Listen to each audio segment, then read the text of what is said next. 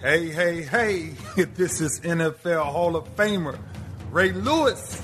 I'm excited to announce my new podcast, Everyday Greatness, the Ray Lewis Podcast. I'll be talking with friends, family members, old teammates, athletes, celebrities, moguls, and guess what? I'll be talking to you. Listen, this is all in the search for everyday greatness.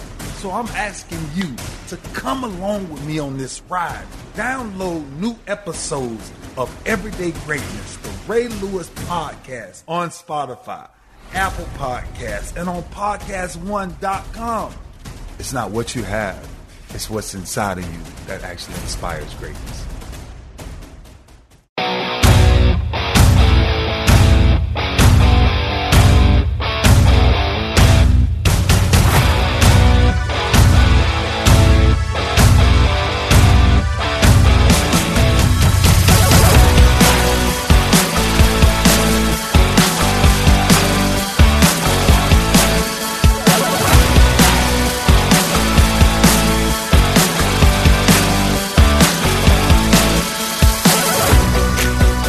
Welcome back, PFF NFL Podcast. It is season preview time, so we will continue this time going to the AFC North. Sam, how you doing? Doing good, Steve. How about you? I see you're test driving the new intros. How are they working for you? Yeah, I'm trying new ones. I got sick of Welcome In. I got sick of it. It felt contrived. So I'm doing Welcome Back and just start talking. Let us know what you think. Season 9. It's a whole new season of intros. Yeah, I mean, it's risky. NFL. I don't know if you can just bail from your shtick like that. Well, we'll see. I might have to bring it back. You can always revert back. Come crawling back to your intro. Like Hulk Hogan went back to his red and yellow after, going to the black and white for a little bit. Yeah. You can always revert back. It was an equally bad idea. No, he was good. It's good in black and white. It's good. Made some money. Good heel for a while, but then you just come back, for the kids. And I'll come back for the kids if I need to. Anyway, we previewed the AFC East for like 6.5 hours earlier in the week, so go check that out. We won't be as lengthy in this one. We're going to be short and concise, but really thorough going through each team. So let's do it. It's an AFC North preview. Let's start with AFC North champion Baltimore Ravens. The biggest question, of course, can the Ravens repeat? Can they go 14-2, get the number 1 seed again? Can they win a playoff game? Okay, there's many questions. What are we looking at for the Ravens this year, Sam? I'm kind of curious to see. I mean, Lamar Jackson is obviously one of the most fascinating players in the NFL, one of the most dynamic and entertaining players in the NFL. So I'm kind of curious, where does he land, right? The leap he took last season was so spectacular. Obviously went from, nothing like that to MVP in the space of one off season. But I don't know what he's going to be, right? I think there's a lot that happened last year that would say, it was so good you expect some kind of regression. But there's a lot of areas where, he didn't get that spectacular in, right? He jumped into a lot of passing measurements, a lot of passing statistics, a lot of passing aspects. He sort of jumped from, way off the bottom, particularly accuracy, right? Jumped from way off the bottom of the league in his own little anomaly to, middle of the pack somewhere, which means in theory, there's all that space between middle of the pack and the top end that he could potentially get better into, right? If he takes another step forward. Alternatively, he was so insane that he may regress back a little bit across the board. So generally, I'm kind of interested in this concept of, does he take a step back? Does he take a step back in some categories, but overall ends up at the same kind of level? So he's not like an MVP again next year, but he's still the same Lamar. Does he get even better and he breaks the league along with Patrick Mahomes? Where does this land? Yeah, it's a fascinating one to look at. Last year, Jackson ends up number 5 in PFF grades, including the playoffs, 90.1, 82.5 passing grade. So, yes, that's well up from where he was as a rookie, up from where he was probably expectation-wise. As a rookie, we graded him at 56. And that includes the run game because he had so many fumbles, bad fumbles that were legit his faults, not here's a missed handoff, is it on the running back, is it him, that type of stuff. Legit fumble issues, 23 fumble grade, because we grade those things as a rookie. So that was much improved. last season. Passing, obviously, rushing, he was dynamic. And the Ravens, as we've said many times, have done a really nice job of building around that skill set. I think what has to regress is that touchdown rate of 9%. Right. That just never happens. He had, during the regular season, 36 touchdowns, and he only threw the ball 401 times. So just in attempts last year, ranked 26th. 26th in attempts, first in touchdowns. So he could get way better as a quarterback, and just that is going to regress a little bit. But isn't that the sort of statistic that you think may well be artificially inflated because of what he is, right? This idea of, like at Louisville, the threat he is with the ball in his hands as a rusher, and once he breaks the pocket and all those kinds of things, it opens up these easier pass attempts, right? It means that he has an easier time of passing the ball than other quarterbacks because of what that opens up. Does it also open up touchdowns, right? Does it mean that he's got more wide open deep shots to guys that don't have secondary to deal with anymore? And actually, because of the threat that he is a runner, like he's going to have a career where his touchdown rate is probably higher than most quarterbacks. Yeah, I mean, there's definitely something to that. I think we've mentioned quite a bit that there is a lot of his skill set that involves creating easier throws, making it difficult for the defense. And I think the other thing that maybe highlights that too, we're looking at just like the supporting cast and all that stuff. The offensive line was really good. Again, can you separate the fact that the offensive line is run blocking really well? How much of that is Lamar? I mean, there's definitely some dependency there. The offensive line's being protected in pass protection because people are worried about Lamar break and contain. So maybe he elevates the O-line a little bit. Certainly gives the running backs an opportunity. Of when we put our running back rankings out there and I put them 9th, a lot of people were like, oh, they broke the record for the most rushing yards and all that. That was the only negative feedback I got because of running backs. But yeah, obviously Mark Ingram and Gus Edwards and those guys are now they have J.K. Dobbins in the mix, benefiting from the fact that defenses have to account from Lamar, favorable box counts plus the offensive line. But the point I wanted to make was the receiving core on paper is not great, but it worked in this system. They definitely focused more on the tight ends last year. They had Nick Boyle and Mark Andrews and Hayden Hurst. Hurst is gone, but they had 3 tight ends with at least 30 catches last year. Marquise Brown looked like a really nice deep threat as a first rounder. They moved him around a little bit to stretch the defense vertically, but he was also banged up after a couple deep catches and everything. So I will say, I just think they've got a lot of speed on offense, even though the name value, I think, at receiver is not great. The stories this week about Marquise Brown. He's put on a ton of muscle. He's put on 23 pounds of muscle to get himself to within 100 pounds of how much you weigh. How about that? You always have to relate everything to me, Sam. I just think, the guy's put on 23 pounds of muscle and he's still only within 100 pounds of where you are. I think some people... It's usually running backs. I saw somebody did like a little study on like the offseason 20 or 15. I bulked up this offseason, and there's obviously there's no correlation with performance. But. Yeah. Somebody was making the point that like if that's actually what's happened, it would be one of the largest sort of percentage body weight growths of any player ever. You know what I mean? Like, you want to hear what I did one year? Yeah. Oh yeah, because he was coming from like 150, right? Or right. 155. He already played at 157, right? Now. So that's interesting in and of itself, right? Just such a huge leap is going to be fascinating to watch. But the other thing that's sort of left out to me is less that it's more that like 157 at that size is insane. Like he's 5'9". It's not like he's 5'6" or anything, right? Like 157 at 5'9" is really light. Like that's almost trying to stay lean. So he should have been able to get to 170 without even thinking about it. 180, that's obviously the next 10 pounds is harder than the first 10, but it's like 180 at that size should not be a problem, right? Yeah, that's really small. But, he's a speed guy, so we'll see. Sometimes bulking up. They apparently, it's back, Steve. We've reached the off-season crazy report stage of like, hey, look you asking for the people for right. For look what. Look what these guys have been doing, the LASIK eye surgery, and this guy's using this. And so Marquise Brown, like they've been on this regimen of, hey, put on 23 pounds of muscle. but they sent him a GPS to make sure that he was staying fast while he was putting on the muscle. It's like, keep adding it, but we're going to monitor your GPS time to make sure you're not losing some speed while you get on the 23 pounds.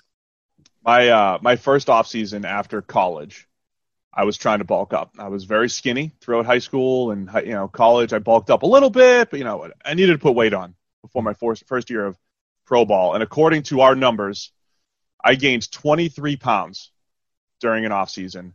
I think 18 of which was muscle. So It was 18 pounds of muscle and 5 pounds of fat one off season. Well, he did that, except he started off at half your size.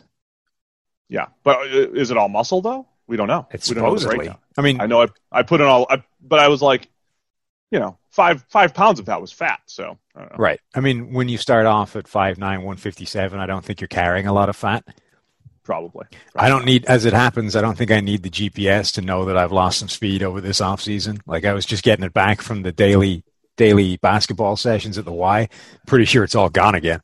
I miss playing hoops all the time. Yeah. So obviously Lamar is a big factor. They add in J.K. Dobbins for all that we talk about. Hey, running backs are overrated. And the Ravens have Gus Edwards, undrafted free agent, averaging 5 yards a pop the last couple of years.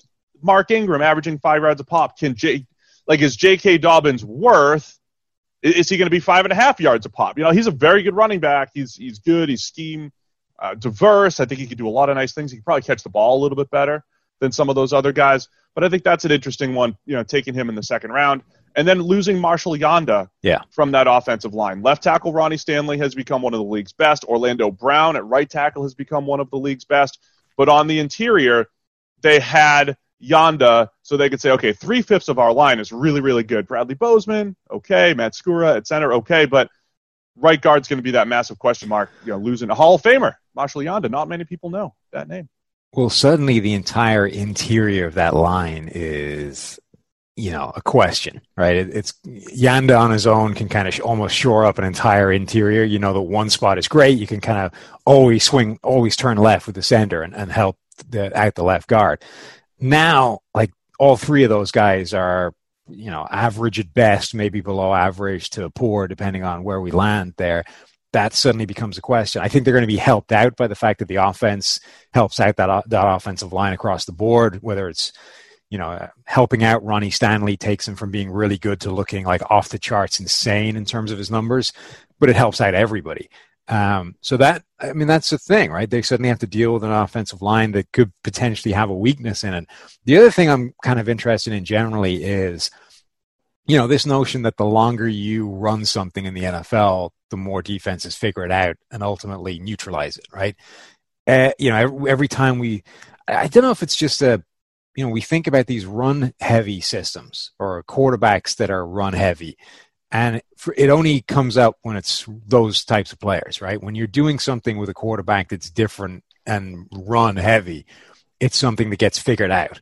But when it's just like you invented the West Coast offense and you changed the game, like that didn't get figured out. Like we weren't waiting for defenses to, crush that system and render it useless. That was just an evolution in the NFL. So has this system, because the quarterback is as talented as Lamar Jackson, evolve the NFL, and would it continue to be as destructive, or is it more like it was when you had a flawed quarterback who could, do some useful things in the run game, but was ultimately not a good enough passer, or was a sufficiently flawed passer that defenses were able to work out how to neutralize those systems, right? Back with those 49ers teams or the Bills teams with Tyrod Taylor doing some stuff. We've seen teams do similar things like this before, but the quarterback was flawed enough that defenses ultimately caught up and shut it down. Yeah, I think my question about this system is more, we saw so many games where they were just efficient from start to finish. Like I'm just looking at Lamar's stat lines. Some of his stat lines are ridiculous. Like, put the grades aside for a minute. The fact that he had a game where he was 15 for 17 with 3 touchdowns.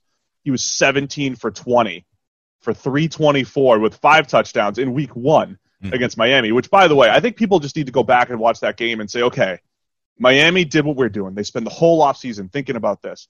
What are we going to do? Oh, we'll just stop the run. We'll just put 8, 9 in the box. And then Lamar comes out throwing the ball over their head. Yeah. And just with a great feel from the pocket, 5 touchdowns 300 plus yards, only 3 incompletions.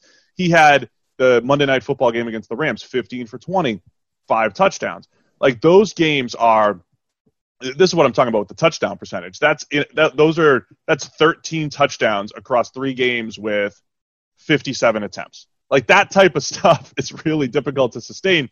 But that stuff worked because the run game worked early, the pass game worked early. They got up 14-0, they got up 21-0. Like they just got up, and then they didn't have to pass the ball much. The games where obviously he struggled a little bit, his worst game was against Kansas City in Week 3. People forget this one a little bit because it would have been way worse if he didn't have 2 really lucky completions in there. But he was 22 for 43, 267, which doesn't look crazy on the surface, but a 35 grade because about 60 of those yards were like, prayers or passes that should have been picked.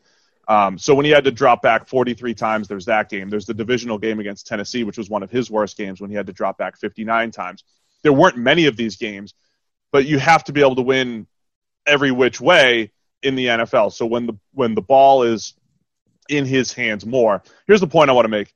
Lamar's 6 highest graded games, he didn't throw the ball more than 24 times. Those were his 6 highest grades, which is fine because they were so good on those plays that he didn't have to. But to me, that's the evolution of the offense. Will teams be able to at least slow them down? Plus, you lose a little bit of fourth down luck that they had. I mean, they were so efficient on 4th down. That has to regress a little bit too. So I think game flow wise, there'll be a little bit more on Lamar's plate. Again, nothing's to say that he can't do it, but those are the questions I think we'll be looking to have answered this year. I got that dying thing going on that you had. The worst, right? Yeah. You try to hide it a little bit, and then it's got you. I tried to, I felt it before. I was trying to get rid of it, and then it just came back with a vengeance. Take a break if you need to. Yeah.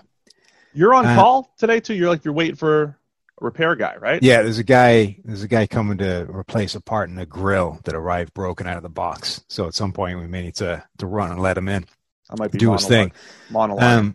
I mean, so that system is getting talked about as, a little bit like the run and shoot's flaw was that they couldn't grind out the clock and win games where they were up. They couldn't run out the clock and eat some time.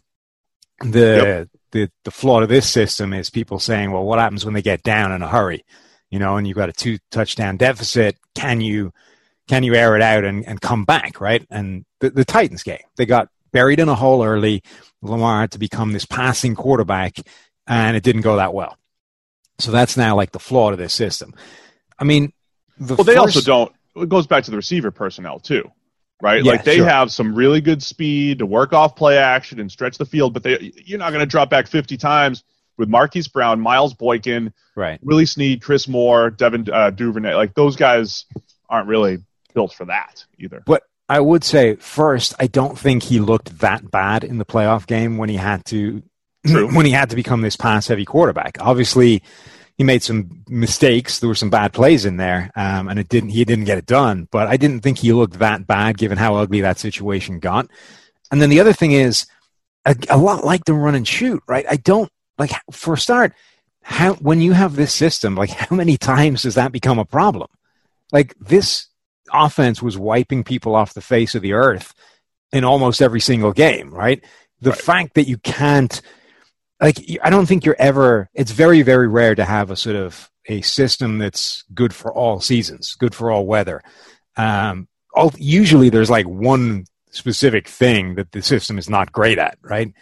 But like this is so good across the board that for this one game where it doesn't go that way, of course you're going to have problems. If for no other reason, then you never face that situation usually, right? So I think that's part of it. But then the other thing is, I honestly don't know that you need to do that, right?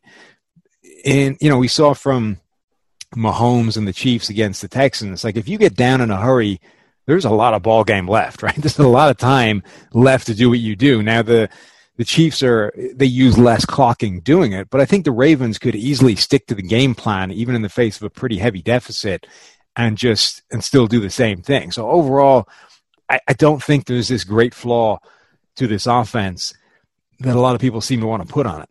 Let's just remember how efficient they were running the football. EPA of 0.118, which, doesn't mean much to people, but that's, how many points, how much closer did you get to scoring per play? 0.11.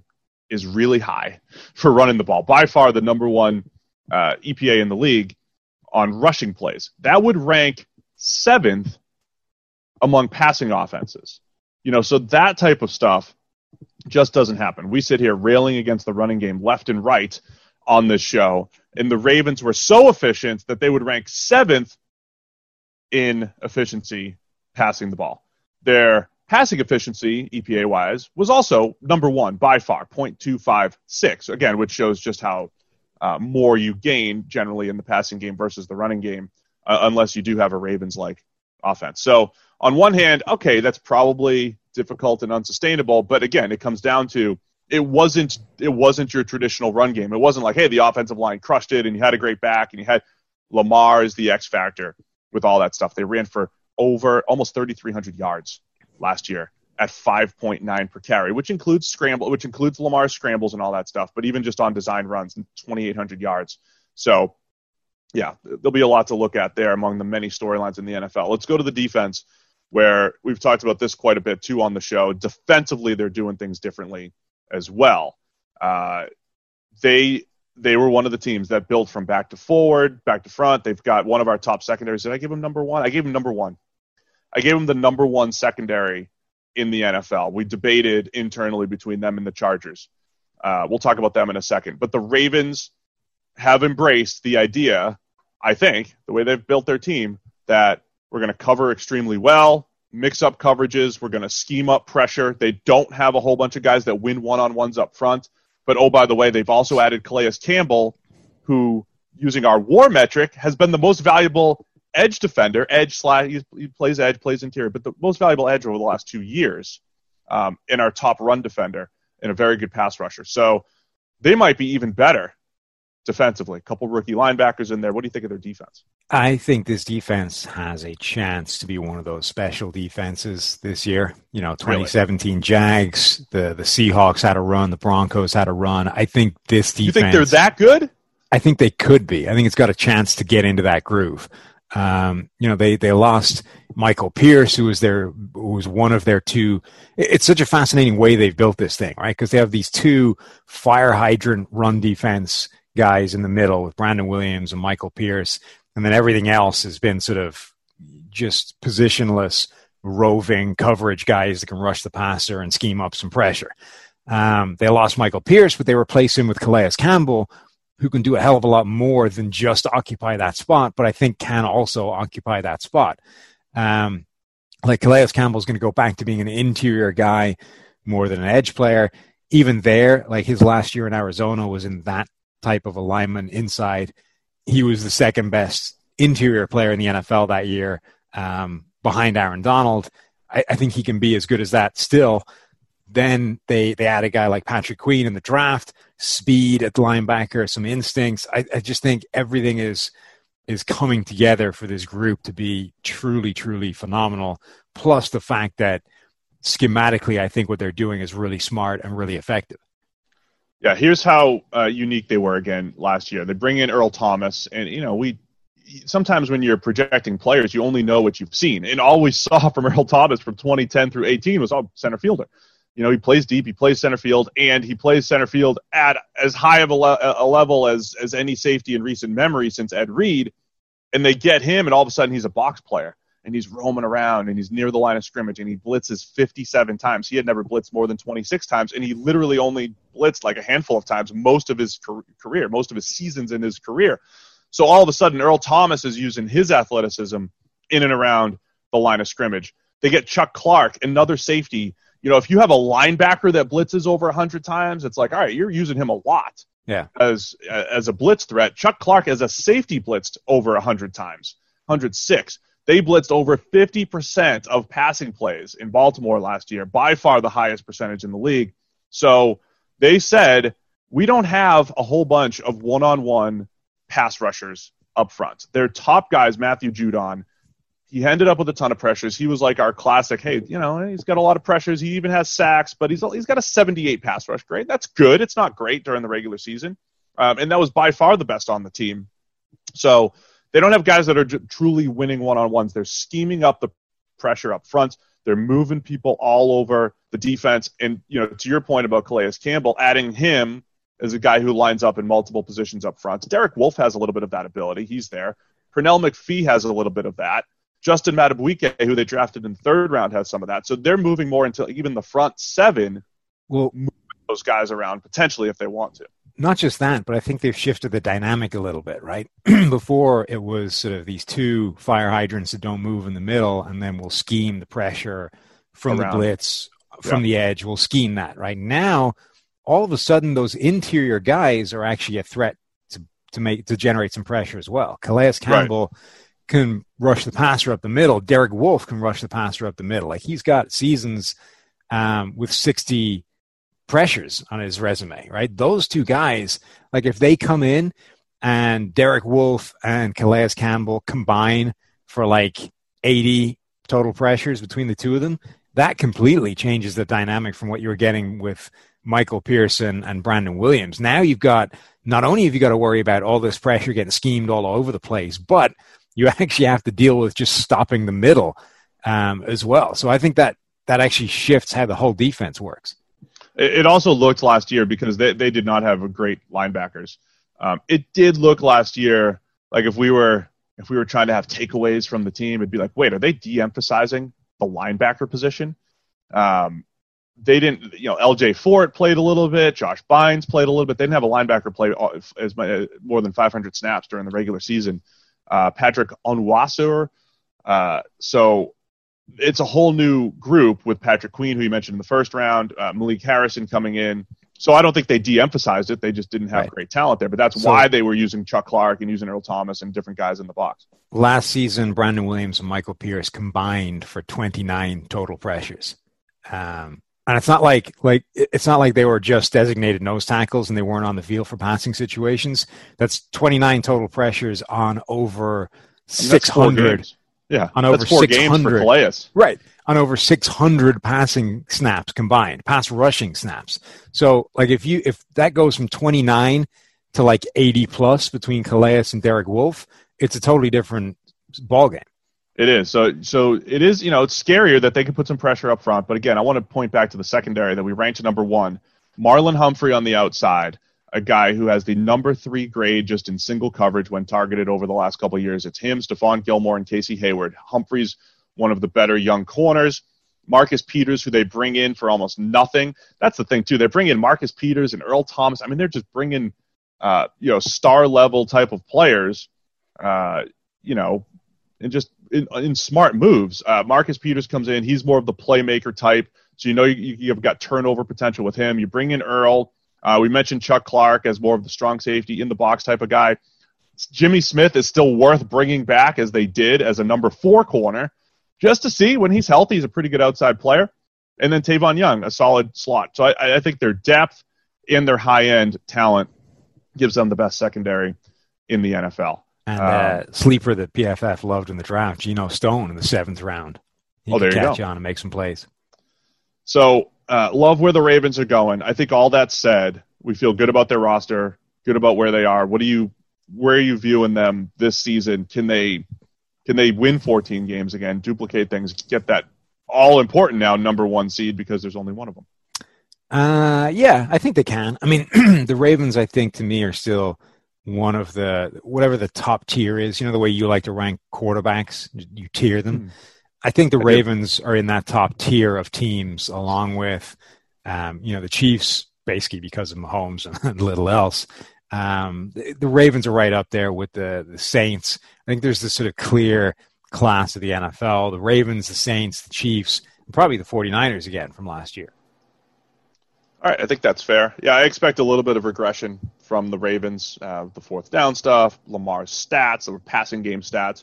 But I think the defense might be able to make up for some of that as well, as you were mentioning. So let's move on to our hometown Cincinnati Bengals, moving through the AFC North here. Don't forget, AFC East podcast. I think here's my take on that, Sam. Whether you're an AFC East fan or not of those 4 teams, we just talk about so much stuff. It's worth it for everybody. So don't let the title skew things. Just listen to all of our work, because it's all incredible. That's my point. So go listen to the AFC East pod as well. But let's get to the Bengals.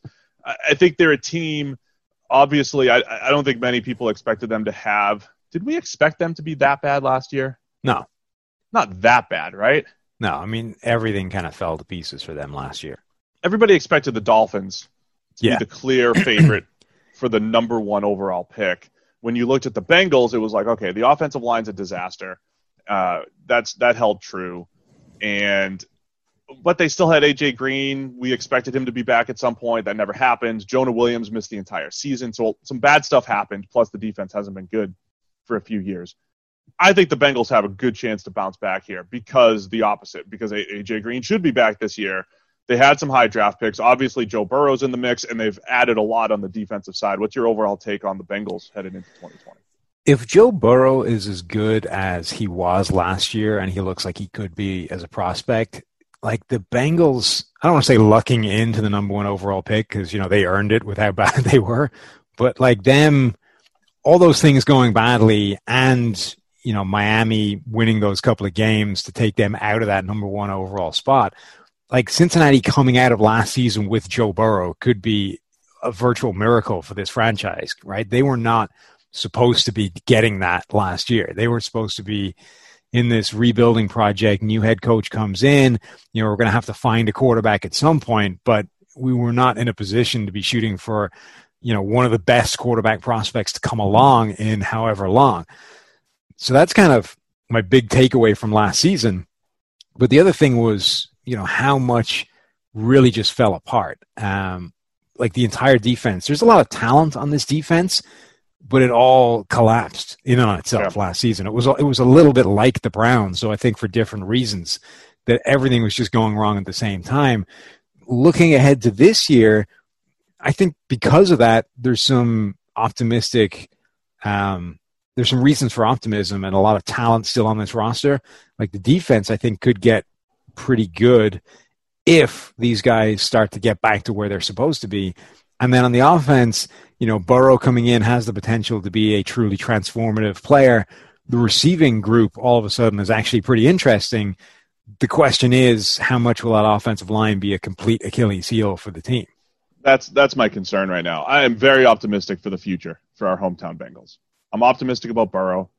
Whether or not A.J. Green is a part of 1 year transition for Burrow, or if he's there for the next 3 or 4 years and retires. Either way, feeling pretty good there about the receivers with T. Higgins coming in, with Tyler Boyd as a complementary piece. I'm worried this year about the offensive line. Burrow did some nice things working in empty sets at LSU. LSU's offensive line, they may have won the Joe Moore Award. I don't remember. But they weren't that good by our grading. And they might have been right up there with Oregon. I can't remember if they won it or not. But I remember, and they had a few guys drafted and all LSU that stuff. They did not grade all that well for us. Burrow was unbelievable under pressure. They ran the ball well because teams couldn't stop the pass. I mean, all that stuff that we always talk about, it was pass game driven and QB driven. So Burrow can work in empty, and he's pretty good at, handling pressure, but you can't bank on that.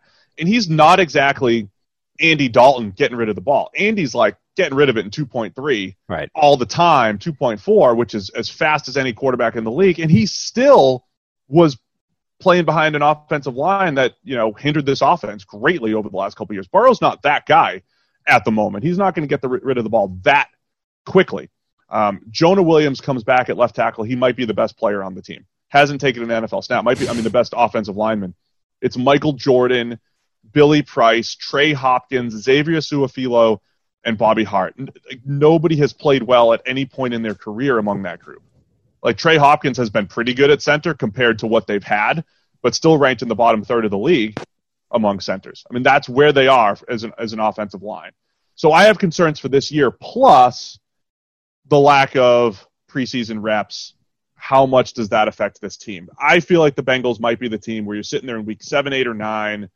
Burrow starts to figure it out a little bit. The young guys start to figure it out a little bit, and they become like a scary-to-play second-half team with a ton of optimism for 2021.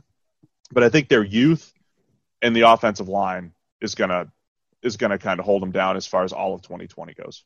Yeah, there were 4 offensive lines in the NFL last year that were historically bad, amongst the worst offensive lines that we've seen since we've been grading over the past 15 years or so. The Bengals had one of the 4, And the only thing that's going to clearly upgrade that unit is Jonah Williams coming back. And that's assuming he is the player that we thought he was as a draft prospect. Right. If he's a bust, it didn't get any better. And they're back to being one of the most historically inept offensive lines in the NFL that we've seen in the past 15 years. So they have to work out how they're going to overcome that. And, as much as Joe Burrow did show a lot of good things working in the face of pressure and all those kinds of things, I think it's the toughest area for a young rookie quarterback to manage, right? We know that quarterbacks are a huge part of the pressure that they face. They control the pressure. They control the pass rush, essentially, by getting rid of the ball and by manipulating the pocket. That's the hardest thing for them to get right out of the gate, right? That's the thing that takes a while to work through. So even if he was really good at that in college, expecting a rookie to not just be good at playing quarterback, but also be good enough to offset the fact that your offensive line sucks, that's harsh. That's asking too much of anybody. I don't know that any young quarterback can deal with that. And then you usually, part of the quarterback being able to manage the pass rush is having receivers who get open quickly. And AJ Green's not really that guy. He's not the guy who gets open within the first, right off the snap, within the first couple yards and catches a million slants or quick outs or anything like that. You want to get the ball down the field more to AJ Green. T. Higgins is kind of the same. T. Higgins is not going to be a separation master. Right. As far as route running goes, he's the one that, looks like a basketball player out there with incredible body control, catch radius and all that. It would be down to Tyler Boyd. And then my guy, John Ross, right? Maybe if John Ross is the number 4 option, maybe if he's just the number 4 option and he's just gimmick player, run deep every now and again, maybe this is his year. Contract year. They didn't pick up his 5th-year option. I mean, on paper, you have AJ Green, T. Higgins, Tyler Boyd, Ross as a complement, Auden Tate as a red zone contested catch dude. This could be a nice group. It could be a really nice group. Yeah. So, yeah, but they don't necessarily have that guy that's all right, this dude's going to get open quick and beat Burrow's, binky, so to speak, to protect him. As I was going through all these rankings and stuff, man, the tight ends, dude. The tight ends around the league. Here's what I did when I was ranking tight ends. I took the Panthers, Patriots, Bengals, and Redskins. Washington, sorry. Can't do that anymore. Mm-mm. I did that on radio the other day. Ooh. Instinctive. Ooh. The Washington football team. What? Oh. I don't know. That was their team name until 2 weeks ago. Panthers, Patriots, Cincinnati, and Washington football team. And I tied them all for 32nd at tight end. The Bengals are trotting out Drew Sample, 2019 second-round pick, who's kind of a pretty good run-blocking tight end, and that's about it. CJ Uzoma. Those are their 2 tight ends, their top 2 guys, and a whole bunch of guys who haven't taken snaps. So they're going to have to rely on those receivers. The tight end group is not good offensively. And then for the Bengals fans that were upset about the backfield rankings, there's a couple, Sam. The Bengals ended up at 22nd. There was teams 11 through 25 that I legitimately wanted to tie at 15th. And I think sorry, Bengals. If you want to be 14th, you guys could be 14th. If you want to be 15th, you could be 15th. I think you ended up 22nd.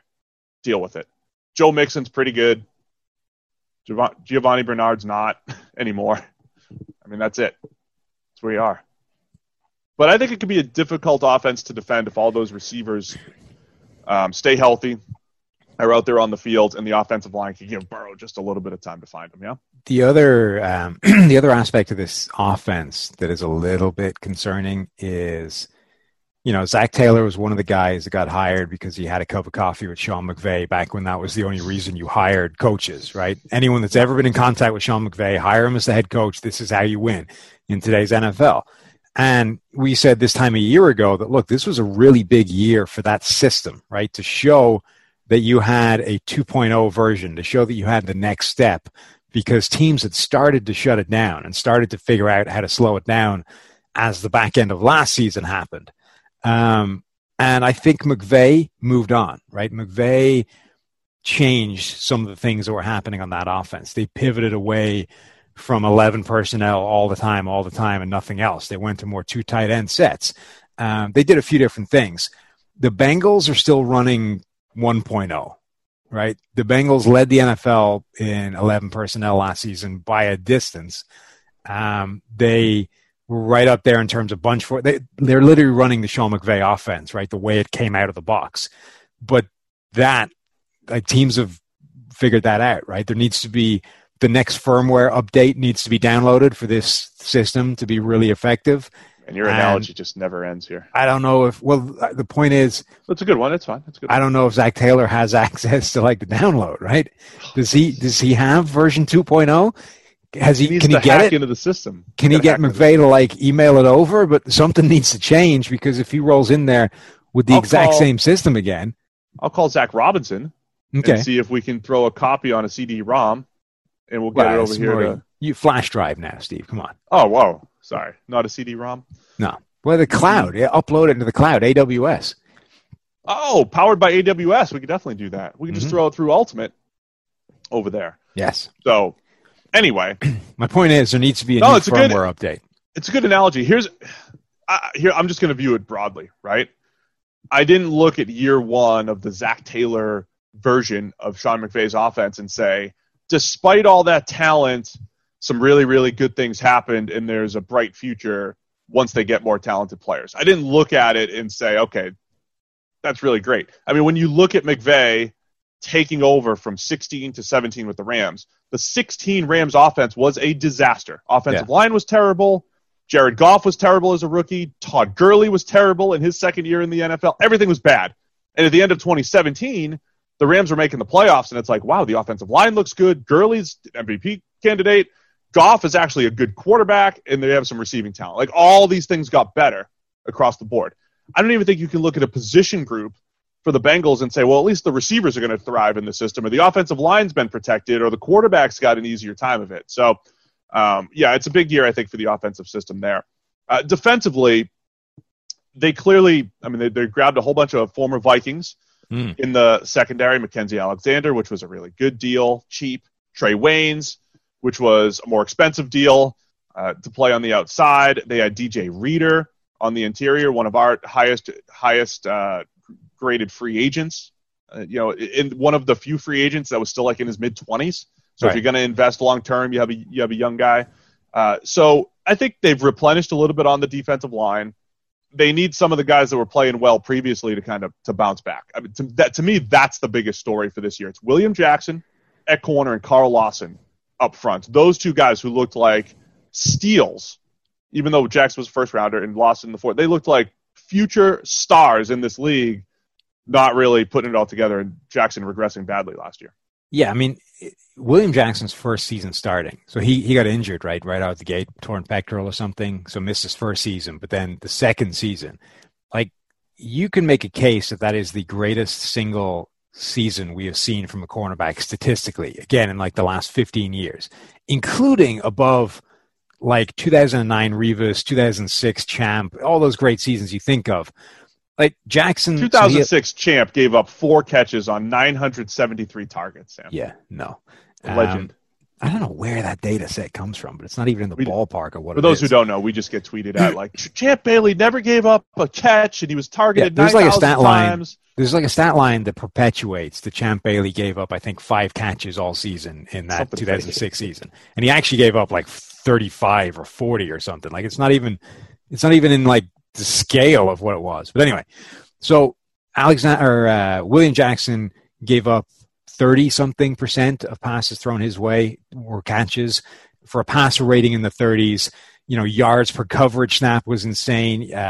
Receptions per coverage snap, targets per, like, I don't think he was the number one in any single one of those categories that we've ever seen, but like the 5 or 6 of them together, I think were all top 2, top 3 that we've ever seen, right? I think you piece all of those data points together, and I think you can genuinely make the case that that's the greatest statistical season we've seen. He limited Antonio Brown in 2 games to like a catch, right? Wasn't that like 1 for 8 or 1 for 9 or 0 for 8 or whatever? It was nuts. So like he looked at that point that this is the next great young corner. Like this is the guy who's going to come in and become the next Darrelle Revis.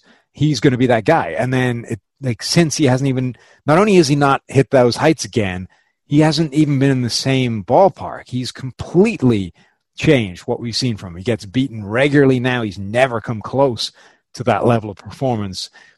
Like, they need him to get somewhere near that. He doesn't need to be Rivas 2.0, but he needs to be a good number one. Otherwise, the Trey Waynes deal looks worse. Like, Trey Waynes is a capable starter if you have as a number two. Yeah, he's right. not a guy who can hold up as a number one if your number one is playing terribly as well. Like, there's a knock-on effect to William Jackson playing nowhere near his potential that hurts everybody. Then you have Carl Lawson, who, just interesting breakdown. If you have Premium Stats 2.0 and you go to the Carl Lawson page, you look at how he was used in his first few years. He was never a good run defender at Auburn. His first 2 years in the NFL, he played like a little over 100 snaps against the run. He was pretty much just used as a designated pass rusher. His first year, 59 pressures on just 389 rushes. That's really good. It's a really high, pressure percentage, win percentage, good pass rush grade. Had 10 sacks by our numbers. The next year, the sack totals decreased, but they still had a good pass rush grade. He was still getting after the quarterback, 25 pressures on 184 rushes. He was banged up. And then last year, he had to play the run a lot more, 161 snaps against the run. He was okay, but just didn't rush the passer at nearly as high of a level as he had previously. I think him getting back, he also dropped into coverage 28 times, as they were getting more creative. So I look at Lawson and Jackson. Getting them back on track, I think, is more important than the additions of Trey Waynes, of Mackenzie Alexander, of DJ Reader, because they were supposed to be the young nucleus that you're building around. Yeah, that's what they were supposed to be, like the start of the brand new Bengals defense. Now, if they're back on track, as you mentioned, Trey Waynes is a nice complementary piece. DJ Reader's an up and coming interior rusher to go with Carlos Dunlap and Geno Atkins and Sam Hubbard. I mean, then it starts to come together.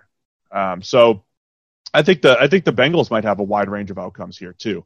Huge, but also like on the back end, right? Sean Williams, Jesse Bates, those guys have both shown really good play in the past, but last year they both kind of sucked. Like the entire defense just fell to pieces last season. There's so much talent.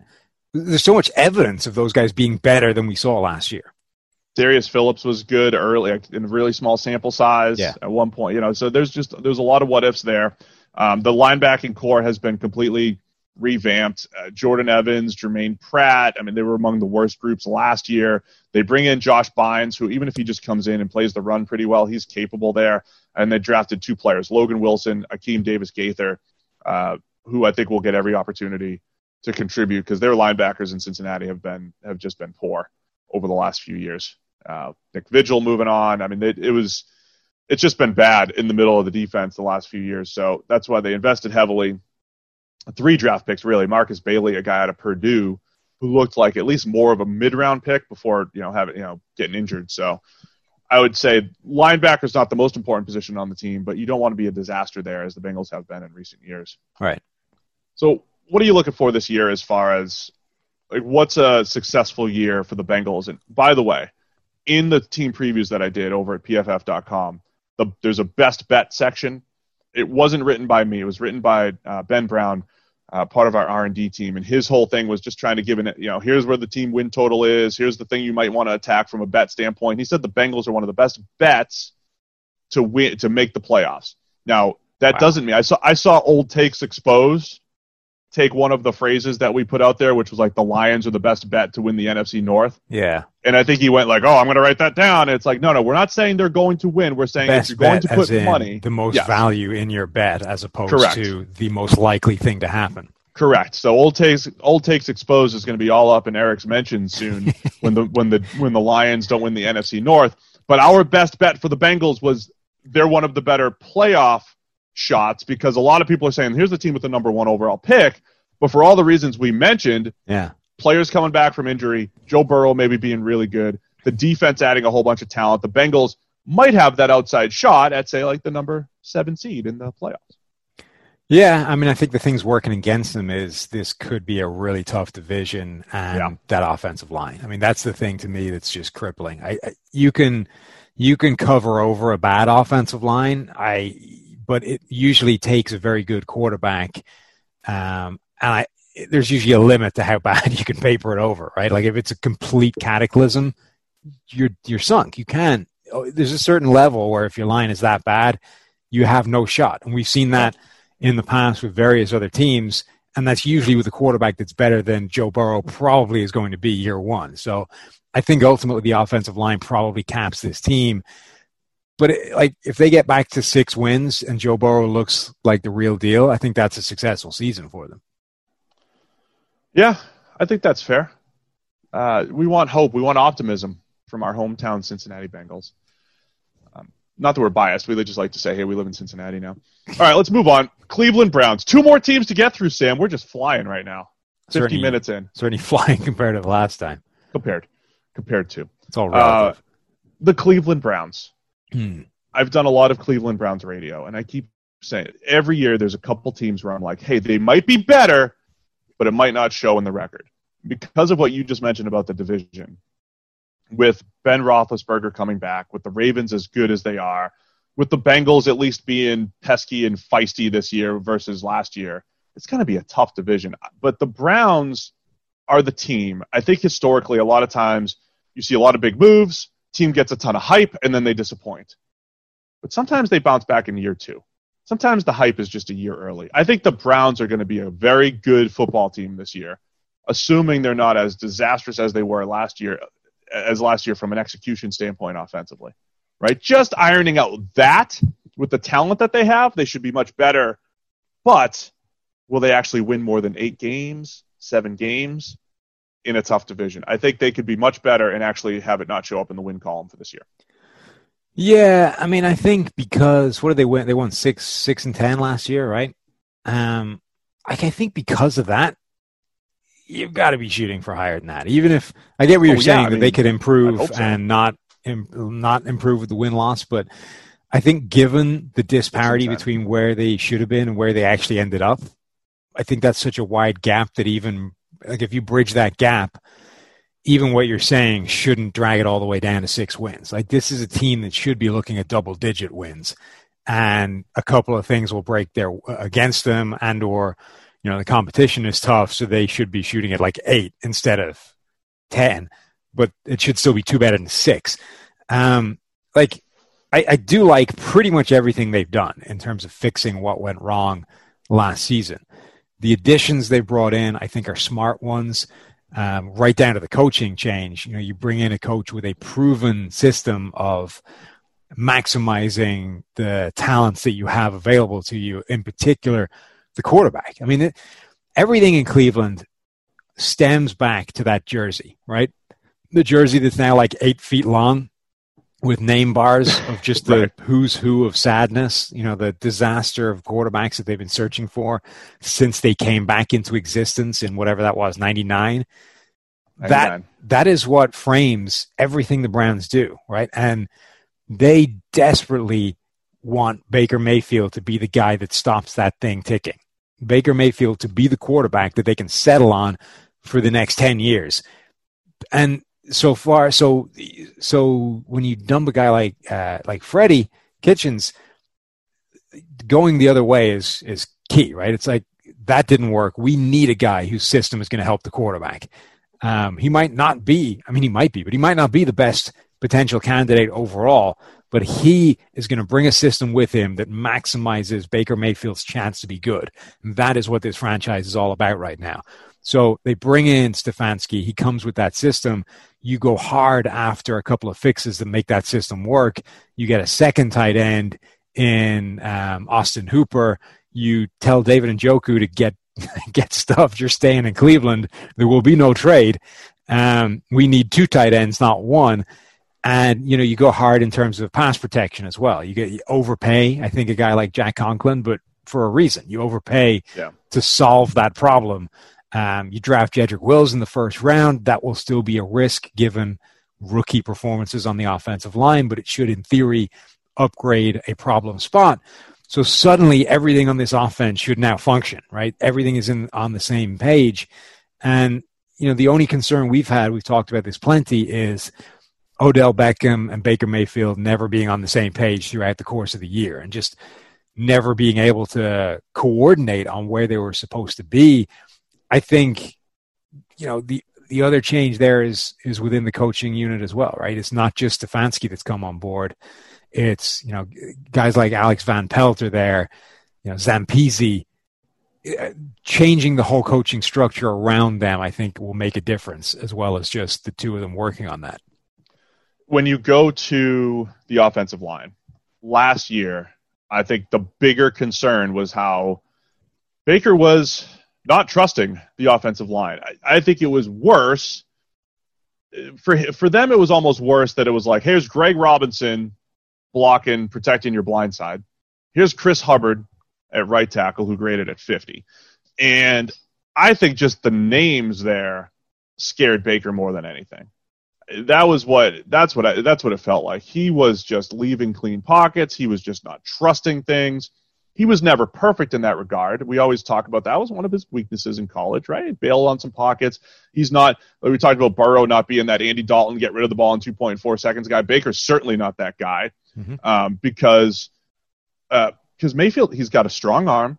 He likes to take chances. He likes to stretch the ball down the field, stretch the field a little bit. So he wants to hang in there a little bit longer. And he doesn't always take his first open read. Like, he's not perfect in that regard.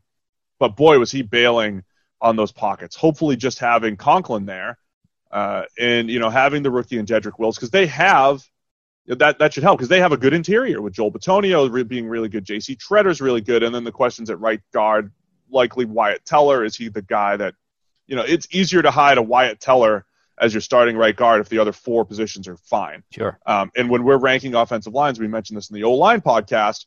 If you go through the line, it's like good, question mark, good. That's one of the best offensive lines in the NFL. Right. So that's the type of potential they have in Cleveland. I think from a playmaker standpoint, for a 2 tight end heavy team, if they're basing out of 12 personnel, which is 2 tight ends and 2 receivers, having Odell Beckham and Jarvis Landry combined with Austin Hooper and David Njoku, it's a pretty good group. And then you have what I ranked as the best backfield in the NFL, because we're ranking backfields, and having Nick Chubb plus Kareem Hunt, that's the best as far as, 1-2 running backs in the NFL. So I think the talent is there for them to win games in a variety of ways, with the run game, throwing to tight ends, throwing to receivers. There's one other thing I want to say about this whole thing, right? Stefanski did a great job with Minnesota last year. And again, the way I've been describing this is you have your quarterback drop back 30, 35, 40 times a game. But if you make 10 of those or 15 of those dropbacks foolproof, easy, however you want to break it down, screen passes, bootlegs, just easier dropbacks, it takes a little bit off their plate. It gives you some of the gimmies, so you're not worried about, go convert a 3rd and 8 over and over and over again. The Browns didn't really have those gimmies last year, right? And even when they tried to have them, they were throwing interceptions on tap passes and all that stuff, right? And incompletions. So I think that's what Stefanski brings with his offense. A few breathers for Baker. And then at some point, obviously, you need to have a really good quarterback who, it's 3rd and 8, it's like, hey, go play football, right? You got to go be the guy. But you don't need to be the guy on 40 plays in a given game. Maybe it's only 25. And I think that's what we might see differently in Cleveland, is just a better all-around team effort offensively where there's enough talent to move the ball. Yeah, I mean, I think so. Look, I don't think it's possible to oversell the impact of the scheme change, right? They just didn't have a plan last season. This season, whatever you say about Stefanski's offense and that system, it has a plan. It's a very defined system that asks very specific things and gives the quarterback a roadmap on every single play. Like, too much of last season, I think, was a big part of why he was bailing from all these pockets, was like there was no clear roadmap of what Mayfield was supposed to do on a given play, right? It was drop back, find the open guy. And right. If that's not there, wait until it is. Like, make some stuff happen until it is open, then do it. Here, it's, the Vikings and Kirk Cousins there's a ton of rollout plays, it's shrinking the read. It's minimizing what you're asking them to do. And it's just right. The fake will take care of half of this. You just read a simple high-low, make the throw, and you're good. That's what you're going to be asking of Baker Mayfield now. And if he that should help him, A, feel more comfortable in the pocket. B, it should help the accuracy because he doesn't have to deal with as much. He's not trying to ad-lib 5 different things as well as deliver an accurate pass. He's just rolling out and hitting a guy. I think that system has the potential to fix almost all of the ills that went wrong last season, but obviously it's still an unknown because the drop-off was so huge. Yeah, I forget the exact numbers, but Cousins was like second in the league in yards off screens, and I think second in yards off rollouts. And it was about 500 yards, right? So, I mean, it's like, all right, here's just a chunk of free offense. I'm not saying it's going to be perfect and, like for like, but you just need some of that, I think, offensively. So one other point on Baker. We have 2 points. We have 5 years of grading on him, 4 of which have been really good, elite / well above his peers. That's 3 years in college in his rookie season. Last year was not great. When you're evaluating for the future, we definitely, in our social media world, get caught up in the most recent thing we saw. And people definitely get caught up in quarterbacks either progress or regress. It's like you can only go 2 ways, right? So when you look at Baker versus Lamar Jackson, you're like, well, Lamar had some issues as a rookie, if you admit those or not. And then he was awesome last year. Baker had his really good rookie season, and then he regressed. People automatically expect those 2 things to continue. However, the 2-year body of work, Lamar versus Baker, much closer than people will admit, because the most recent thing we saw was Lamar taking the next step, looking like an MVP candidate. If Baker Mayfield bounces back and ranks as a top 10 quarterback, as he did as a rookie, it shouldn't surprise anyone. That shouldn't be a surprise. Right. If he continues and ranks around 20th or 21st or wherever he was last year, that also shouldn't be a surprise either. Like there's a wide range of outcomes for Baker, but it shouldn't be a surprise if he all of a sudden, gets back on track, because most of the data says, all right, Baker's a pretty good quarterback here. I mean, not just should it not be a surprise, but I think if you were balancing those 2 things, it should be more likely that he bounces back. Yeah. How far he bounces back and how high he can go once he bounces back, I think is an open question. But if you were looking at the totality of the evidence, if you're looking at the totality of the evidence on Baker Mayfield and projecting him forward, you would expect him to be dramatically better in 2020. Everything around him is better, and 4 out of the 5 years we have on him say he's better than that. So why wouldn't he get better? All right, let's go to the defensive side of the ball. For the Browns, the fans went into the offseason saying, we got to fix the offensive line, got to fix the linebacking core. The linebacking core got no love. I'm not sure it matters, though. I ranked them, I think, 31st. Like, they definitely could. They're only 31st because the Rams are trotting out 0 people at linebacker. I mean, it's the Rams' fault that the Browns don't have the worst linebacking core in the NFL. The Browns are young, though. I mean, it depends on how much they have faith. They have Sione Takitaki and Mac Wilson, 2 guys from the 2019 class. Takitaki was okay in limited time. Mac Wilson, not great after a really nice, 3 plays during the preseason, but a really nice preseason. And then they drafted Jacob Phillips in the 3rd round. Defensive coordinator Joe Woods has hinted at using more safeties in and around the line of scrimmage. And they have the people. They've got 15 safeties on the roster right now. Right. I mean, it's really 8 or 9. But they might just try to protect the linebacking core through their defensive backs, which I'm okay with. So I'm not terribly concerned about the linebackers. They have a pretty good defensive line, and they have potentially top 8 or 10 secondary in the NFL. And I think that is going to be the key for the Browns. I mean, for everybody. Stop the pass the ball, whatever. But it's Denzel Ward and Greedy Williams, Grant Delpit, Carl Joseph, and a lot of those guys coming together in the secondary. Yeah, I mean, again, so this is, again, a case of, I think, the schematic change in the coaching and in what they're going to be doing has the potential to completely transform just the play of the people that are already there. Greedy Williams, 2nd-round pick, a guy we thought had 1st-round talent, but when you were projecting him as a prospect, it's like this is a man coverage specialist, right? In a zone system, he's not nearly as good, and yet he goes to a team who then proceeds to run a ton of zone. Denzel Ward, I think, is also a better man cover corner than he is a zone corner, but suddenly I think this team is going to run a ton more man coverage. Now, there's some caveats to that, right? The first one is that even the most man coverage heavy teams in the NFL only run it on like 55% of their snaps. So it's not like you can just say, hey, if you can't play zone, you're okay in a man system, because half the time you're going to be playing zone. So there's still going to be some problems. Right. The other thing is that, there's still question marks there, right? That even though they're going to be pivoting to some of this man coverage stuff, that we still need to see the development, particularly from a guy like Greedy Williams. But Denzel Ward has some pretty spectacular coverage numbers over the past couple of years in terms of catch rate given up. I think he's at like 45%. Greedy Williams has the potential to be that secondary man cover corner. And then they added all these safeties, as you said. They've got Grant Delpit was their second round pick this year. They bring in Carl Joseph, who's a guy that's always graded better than he was given credit for some reason. I like Joseph, yeah. Andrew Sendejo comes over from the Vikings, presumably because of the Stefanski connection in terms of seeing how he can get things done. And then Sheldrick Redwine played pretty well as a rookie, a guy that in abstract terms you would think has earned more playing time, but suddenly finds a much tougher route to that playing time given all the guys that are suddenly ahead of him on the depth chart. Yeah, I mean, I think they definitely have the potential there. It's really tough to project secondary play, but I think they have the pieces. All you can do is put talented players back there and try to use their skill sets as best you can. So I think they've got a shot there in the secondary. And then you take some of those safeties. Maybe it's a Carl Joseph. He has played best against the run versus in coverage.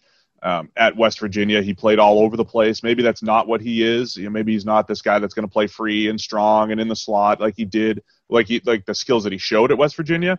But he's got one of the better run defense grades over the last couple of years. Maybe he ends up becoming that dime linebacker type. Grant Delpit, he missed 38 tackles his last 2 years at LSU, but boy, he showed a ton of range, playmaking ability. Love him in the second round. So there's some potential there on the back end. I mean, I think Sendejo makes a lot of sense to me as that dime linebacker role. Like he's a guy that you can stick in the box. You're not going to sacrifice a ton against the run. He showed last season he's got some coverage versatility that I don't know people gave him credit for. That dude was legitimately asked to cover Michael Thomas in the slot against the Saints in the playoffs, and it worked. Like they covered one of the best wide receivers in the NFL with a journeyman safety as a slot corner, and he held up. Like that's nuts. That was genuinely one of the most absurd things that happened last year, and a huge credit to the guy. Like football's weird sometimes. Elite slot corners couldn't do that, and then Sendejo was asked to do that because the Vikings ran out of cornerbacks, and he held up fine. So then we go to the defensive line. Myles Garrett is back. Right? Yeah. Back and rushing the passer. He had the highest pass rush grade before he decided to hit Mason Rudolph in the head with a helmet last year. So Garrett looked like he's just literally improved every single year. He is the guy that has, he's living up to his potential, came in as being good, and then, he's gotten to great, good to great, is the story of his career, Sam. Last year, I think, was he'd finally become the player that he was. He'd become the player that the hype was, that the hype said he was all the way along. These guys come out and the number one overall pick type talents, the guys that look like the next phenom because of the athleticism, because of the track record. The hype is always way ahead of the production. But last year was the year that Myles Garrett actually became the Myles Garrett of the hype machine. He had the best PFF pass rushing grade in the NFL at the point he'd been Rudolph in the head. And he was looking like he was going to be right up there in terms of total pressures, in terms of the best pass rushers in football, assuming he is now that guy, and I don't see a reason to believe he won't be going forward. I mean, the Browns have one of the top defensive players in the NFL, let alone pass rushers. And then it's solid complementary pieces. Like Olivier Vernon was still, he had 35 pressures, and he's, solid now at this point in his career. Larry Ogunjobi, Sheldon Richardson, and then they get Jordan Elliott in the third round, a guy that we had as a first-round caliber player out of Missouri on the defensive interior. What's that? That's an exciting one. I mean, so they had three guys that were first-round players on our draft board between Jedrick Wills, Grant Delpit, and Jordan Elliott. This was one of those exciting drafts where, the PFF's projections. Obviously, we do the draft stuff slightly differently, so we will disagree in significant areas sometimes in the evaluation of college players. And sometimes we're going to be wrong, sometimes we're going to be right, but it becomes really interesting where those differences are so pronounced.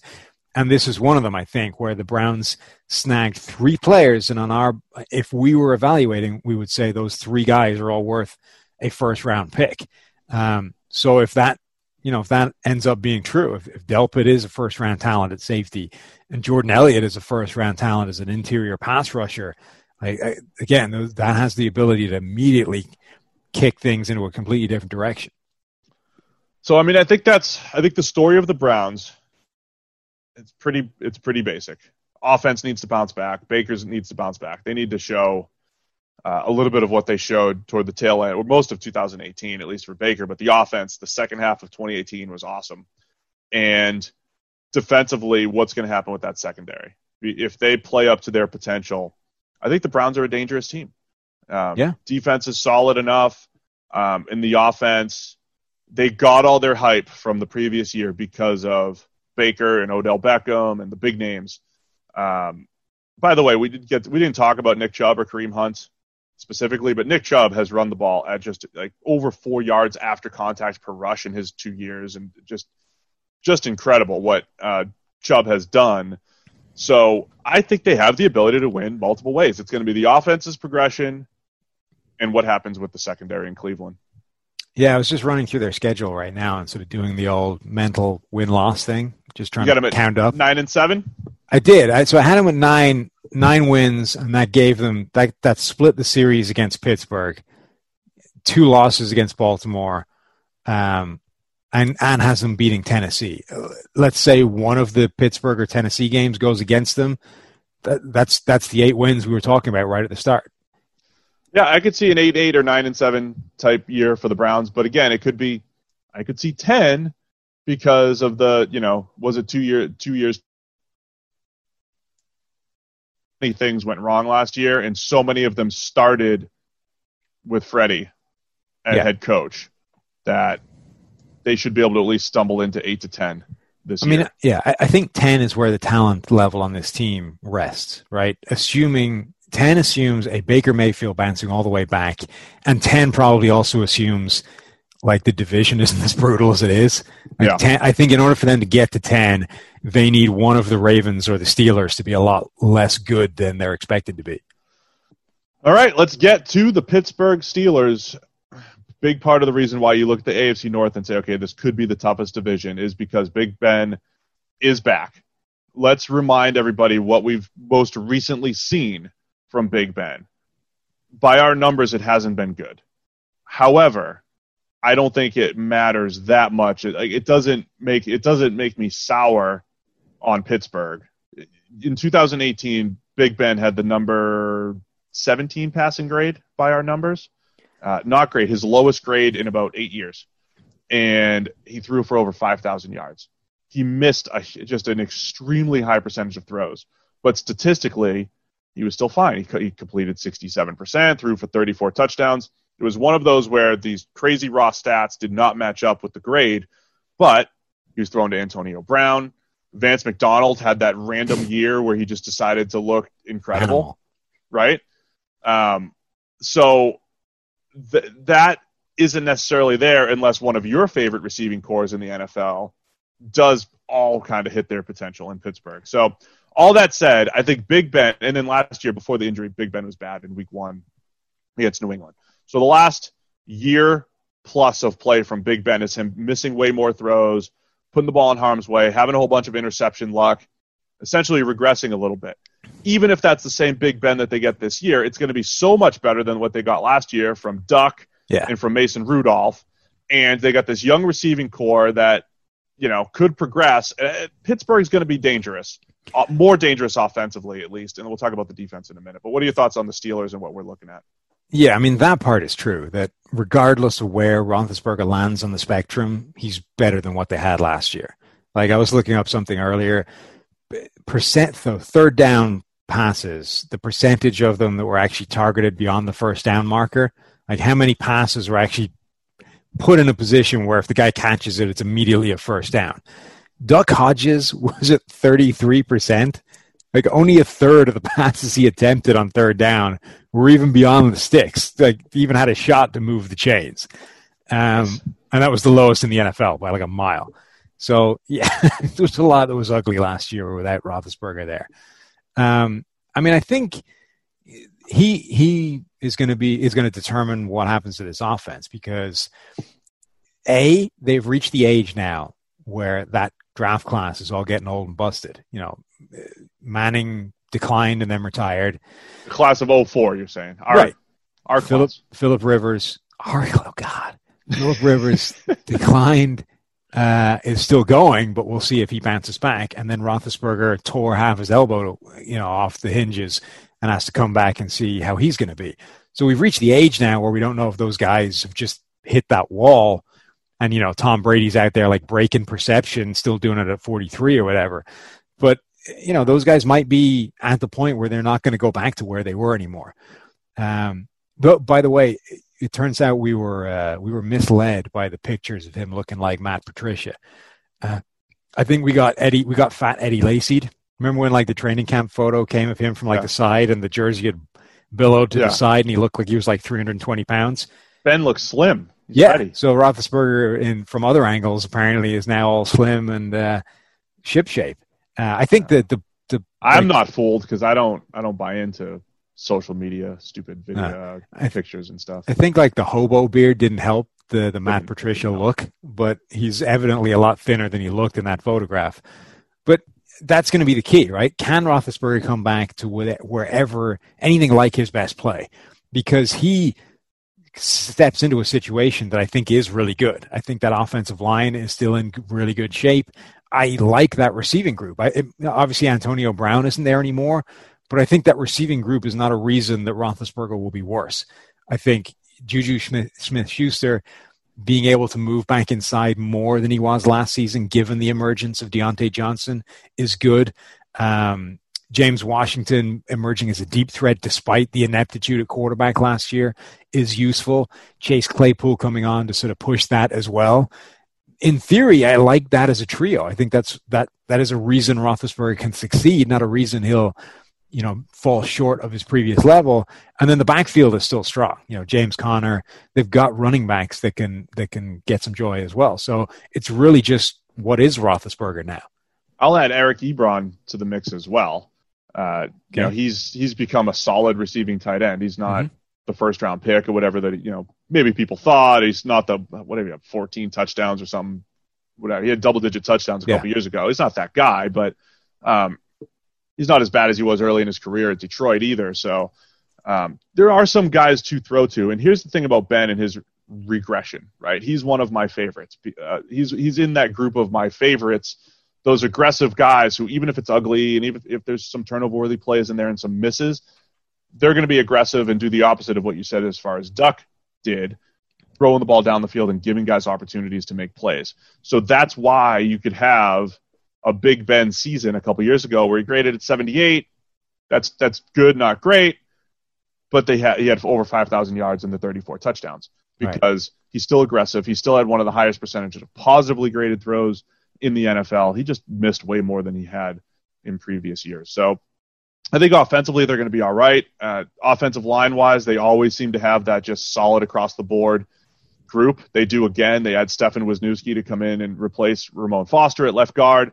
And across the board, Ali Villanueva, solid. Wisniewski, solid. Marquise Pouncey, middle of the pack, solid. David DeCastro, probably their best. Matt Filer has become solid. I mean, they're just pretty good across the board on the offensive line. So I expect the offense to be much better. Yeah, I mean, it has to be, right? They're going from one of the worst quarterback situations in the NFL to wherever Roethlisberger lands. And wherever it is, it should be significantly better than the combination of Duck and Rudolph. So now, defensively, one of the best units in the league last year. Even going through our preseason rankings, we're talking about a group, we ranked them first on the defensive line, which, again, we included their edge rushers. So we took T.J. Watt and Bud Dupree and threw them both into the defensive line bucket, along with Cam Hayward. So, yeah, that's a really good group. Stephon Tuitt coming back. That's the number one group in the league as far as depth goes. Number 4 secondary.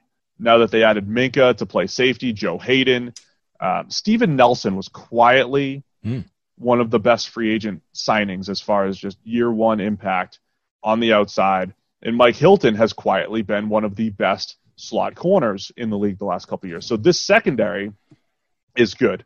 It felt like the Steelers have spent 5 or 6 years trying to have that good defense again.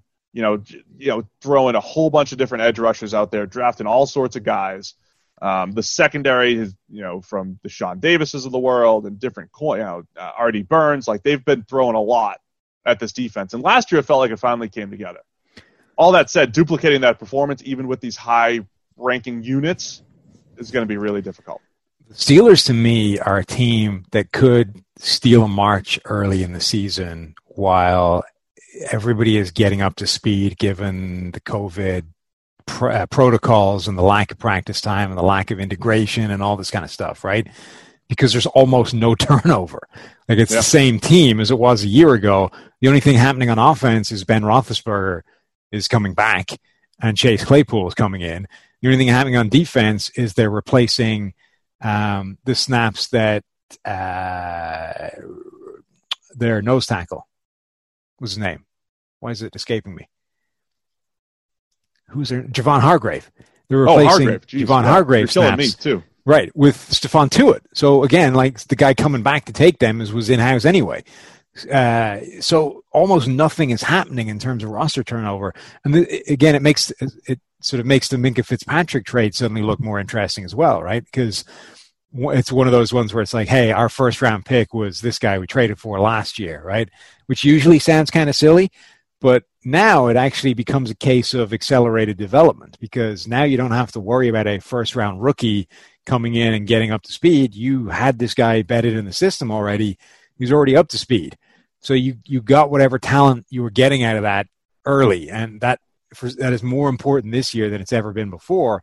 So if what happened in 2011, the lockout happens this year, which is offenses counterintuitively perhaps hitting the ground running more than defenses, the Steelers' defense is in a really good spot to be able to hit the ground running because nothing changed. It's the same guys. They're an established unit. They've all been there for a while, and they were really good when they left off.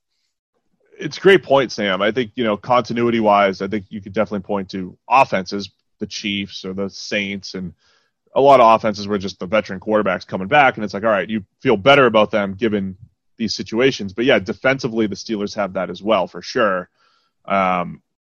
It's a group where Minkah came in and made a ton of plays at safety. We also don't want to buy. Yeah, it was a handful of games. We don't want to buy too much into the hype because we've seen big name media folks in the NFL being like, here's pre and post Minkah Fitzpatrick and It was legitimately 3 games. Have you seen his breakdown? Yes, I've seen it. If you take out the 3-game stretch where he graded in the 90s, his PFF grade goes exactly where it was in Miami. Yeah, so that's the thing about safety play is your high-end play is very dependent on the quarterbacks you play, the opportunities that you have. It's not to say that he won't be good or anything, but taper expectations a touch. The pre-Minkah quarterbacks that they played was Tom Brady in week 1 with a Josh Gordon out there with like a supporting cast, and Russell Wilson in week 2, who was an MVP candidate. So after that, the Steelers did not play very many good quarterbacks for the rest of the year. Again, all that said, though, I think they're starting to, it's a good secondary, it's a good pass rush. I expect Devin Bush to probably take a step forward in year 2 on the interior. Huge. And him and Vince Williams is just a specialist. That dude just gets after the quarterback as a pass rush, as a blitzer. He's done that really well through the years. So they have their unit in place, and they have their guys performing the roles that they need to be performing. They put them all into the right place. I'm sure I've told this story before in the pod, but I hope so. People know why Vince Williams is one of those players that I irrationally love. Everyone's got those guys you completely irrationally like as players. We do need to have like a full podcast. You and I give like the all our guys team or whatever. A lot of them were like, there's one thing to like a guy because you liked his play and you're sort of waiting for it to happen again. The Jason Babbins of the world, where I saw him play really amazingly like as a rookie and then spent the next decade waiting for him to break out. It finally came. It's like you with Barkevius Mingo. Yeah. But Vince Williams I like for reasons completely independent of his play on the field. When we went on our training camp tour, we go to the Steelers, and the Steelers were one of the teams that were like full pads, hitting constantly, more physical than almost any other team out there. Vince Williams is out there, full pads, helmet, and shorts. No pads below the belt, right? And when I practiced, that's how I practiced. I hated leg pads, hated them with a passion. You know, this like cornerbacks, when they force them to wear knee pads, there's almost like a strike going on because they hate those things. Yeah. That was me. I hated leg pads. So as soon as I saw Vince Williams out there with just full pads up on the top, helmet, and shorts, I'm like, that is my guy. I will forever stand for Vince Williams because the dude practices in shorts and no leg pads. That's fair. I mean, that practices like you. I like it. So that's your guy, huh? Mm-hmm. Vince Williams. I told you, he's a specialist. He gets after the quarterback pretty well as far as how often they blitz him. Over 100 times in 2018, 56 times on only less than 400 snaps last year. Had 19 pressures each of the last 2 years. Not a great coverage player, Sam, but, you know, he's an animal because the way he practices and the way he blitzes. So I think the Steelers are going to have a good defense. They're going to have a better offense, which I think raises the question, are we sleeping on the Steelers just because they were a mediocre team last year because they didn't have a good quarterback?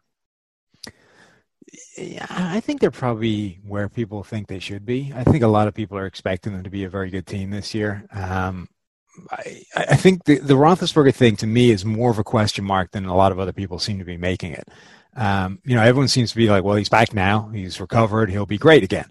I think there's very real question marks about how good a quarterback he is, even if he's 100% after that injury, and God only knows whether he's going to be 100%. Like they're stressing that it wasn't Tommy John surgery. It was just everything right next to Tommy John. It very much wasn't the one thing that everyone knows is like a buzzword for elbow gone for the rest of your life.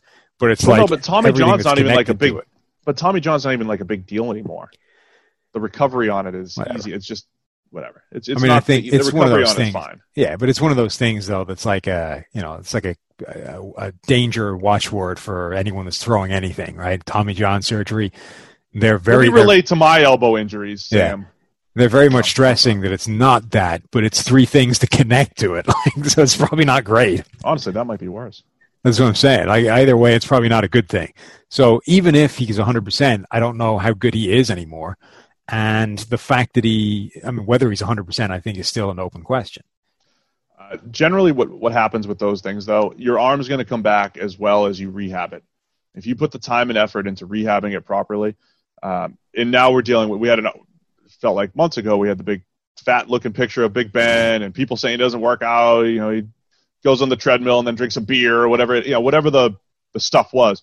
So if he worked hard at his rehab, he'll be okay throwing the ball. If he's motivated to have another 1, 2, 3 good years of his career, whatever it is, before he's going to retire, he'll be okay. If he's not motivated, he's going to struggle again. You know what makes him interesting? So actually that entire class, the 04 class of quarterbacks, as distinct from the Bradys, the Brees, probably the Rodgers group as well, all three of those guys played in a style that took a beating.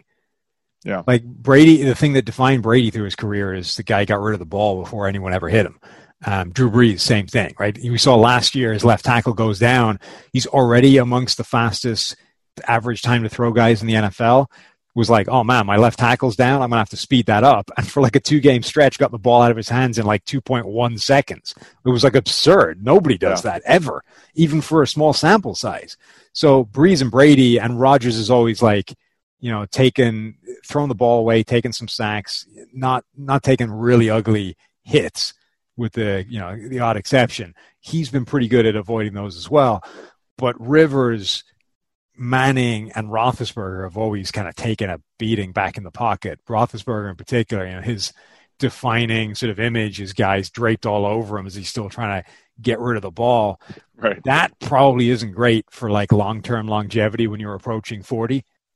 Ben always had like a balance of that though, right? Because they'd have a whole bunch of quick game and, built-in screens, and he'd have some of those, quick outlet type stuff. I just mean, and then it's like third and forever. Right. It's like, all right, I'm just going to sit here and make a play. Bring the I just pressure mean that, we talk about wear and tear on running backs.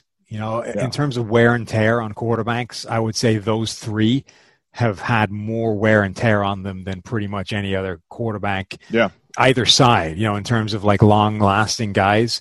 So if you're looking for reasons why Brady and Breeze are still getting things done like well into their 40s, and guys that are several years younger are hitting the wall and sort of crumbling, that might be a reason, right? Roethlisberger might not be able to do what they did by now starting to take care of himself. Like the time you needed to take care of yourself was the first 10 years of your career when you were, getting buried by defensive linemen. So let's just, it's a good point, Sam. Let's get into the Steelers for this season. I've done some Pittsburgh radio where they're like, hey, we won 8 games with Duck and Mason. And it's like, well, Ben back, we're going to win like 13, right? And I'm like, I think the mistake you always get into is like, all right, I assume everything's the same from last year and then add this awesome piece and we're going to be that much better. I think realistically, the same answer we've had for other teams. AFC North is going to beat each other up a little bit. Like if the Steelers lost to the Bengals a game and the Browns, like you wouldn't be that surprised, I don't think. It's going to be a tough division. But Ben's going to make them way more competitive. The defense will probably regress just a little bit because they just had so many high-end plays and pressures and sacks and picks and all that stuff. They'll regress a little bit but still be really good. Where do you see the Steelers ending up here? So they're in the group of teams that I think are just below that, elite 4, I think, that are probably going to be the class of the NFL. But like the next 10 are all really good and are all going to be beating up on each other to figure out who's in the playoffs. Yeah. So when you look at the Steelers schedule, you can probably immediately pencil in like 6 wins. Like they're going to beat the Giants. They're going to beat the Bengals probably twice. They're going to beat the Jags. They're going to beat the Washington football team. And, but they'll probably beat the Browns like once, at least once, maybe twice, right? But then you look at the rest of the teams, obviously twice against the Ravens. You got Dallas, you got Philadelphia, you got Houston, you've got Tennessee, you've got Buffalo, Indianapolis, Denver as well could sneak into that. Like you've got a lot of teams where that could go either way, as a coin flip, depending on if they're as good as we think they all are, or if some of those teams end up being dramatically better or worse. I mean, it's one of those schedules that they could land pretty much anywhere from that sort of, 8 wins up to however many you want to give them out of those games. I could definitely see this division being like the Ravens win 11 or 12, the Steelers win 9 or 10, Browns are 8 to 10, Bengals are 6, 7. I think that's what I'll go with. Ravens, Steelers, Browns, Bengals, AFC North. There you have it. I mean, there you have it. If you split the difference in those games, right, they end up with 11 wins. Like if you say they're going to win half those games that are more challenging than the gimmies, they end up as an 11-win team, which I think is not unreasonable. It's not. I think a lot is going to depend on that defense playing close to last year. And again, maybe the continuity works in their favor. How's that for science, by the way? There's 6 games we're going to give them. The rest of them could go either way, so let's just call it 50-50. Give them 11 wins. How we do it here at PFF. Can we get a data scientist in the house somewhere? Data scientist anywhere? Dial them in and tell them to stop working on the model. I got it fixed. We should test Sam's idiot. I was going to say idiot-proof model. We would just call it the idiot model. Just the idiot model. Compare it to the real model at the end of the year. What if it's better? I'm just going to hand over all these wins and split the rest, and that's the NFL. It feels 50-50. Everybody's going to win between 7 and 8.5. That's what I got. 7.5 to 8.5 wins for everybody. All right, that'll do it. AFC North is in the books in under 2.5 hours. Well done. The good thing is that we're doing this in like ranges, so people can't write down the number of wins we predict, and turns out that we're like way off what can mathematically be possible. Oh, this is the best way to do it. So I got QB tiers. Oh, yeah, you could be QB 8 or you could be 22. Because there's nothing worse than that, right? Like you give all your win totals and then somebody adds them all up and realizes you're like they don't 58 wins above what above 500. Right. Yeah, that happens. Nobody's going to go pick every game the right way anyway. So anyway, good show, Sam. AFC North's in the books. We're going division by division. We'll maybe have some more polling and all that stuff. See what the next division's going to be. The fans picked AFC North when I asked Okay. them. So there you have it. We'll be back on Monday with another division preview. Don't forget, we already did the AFC East. And if you just can't wait to get your team preview, I wrote all 32 of them with some help from Sam on the D-line and the secondary. They're all at pff.com. Check out the team preview series in the NFL section, team by team, position by position breakdown. Hope everybody enjoyed it. Have a good one, Sam. We'll be back on Monday. See you guys.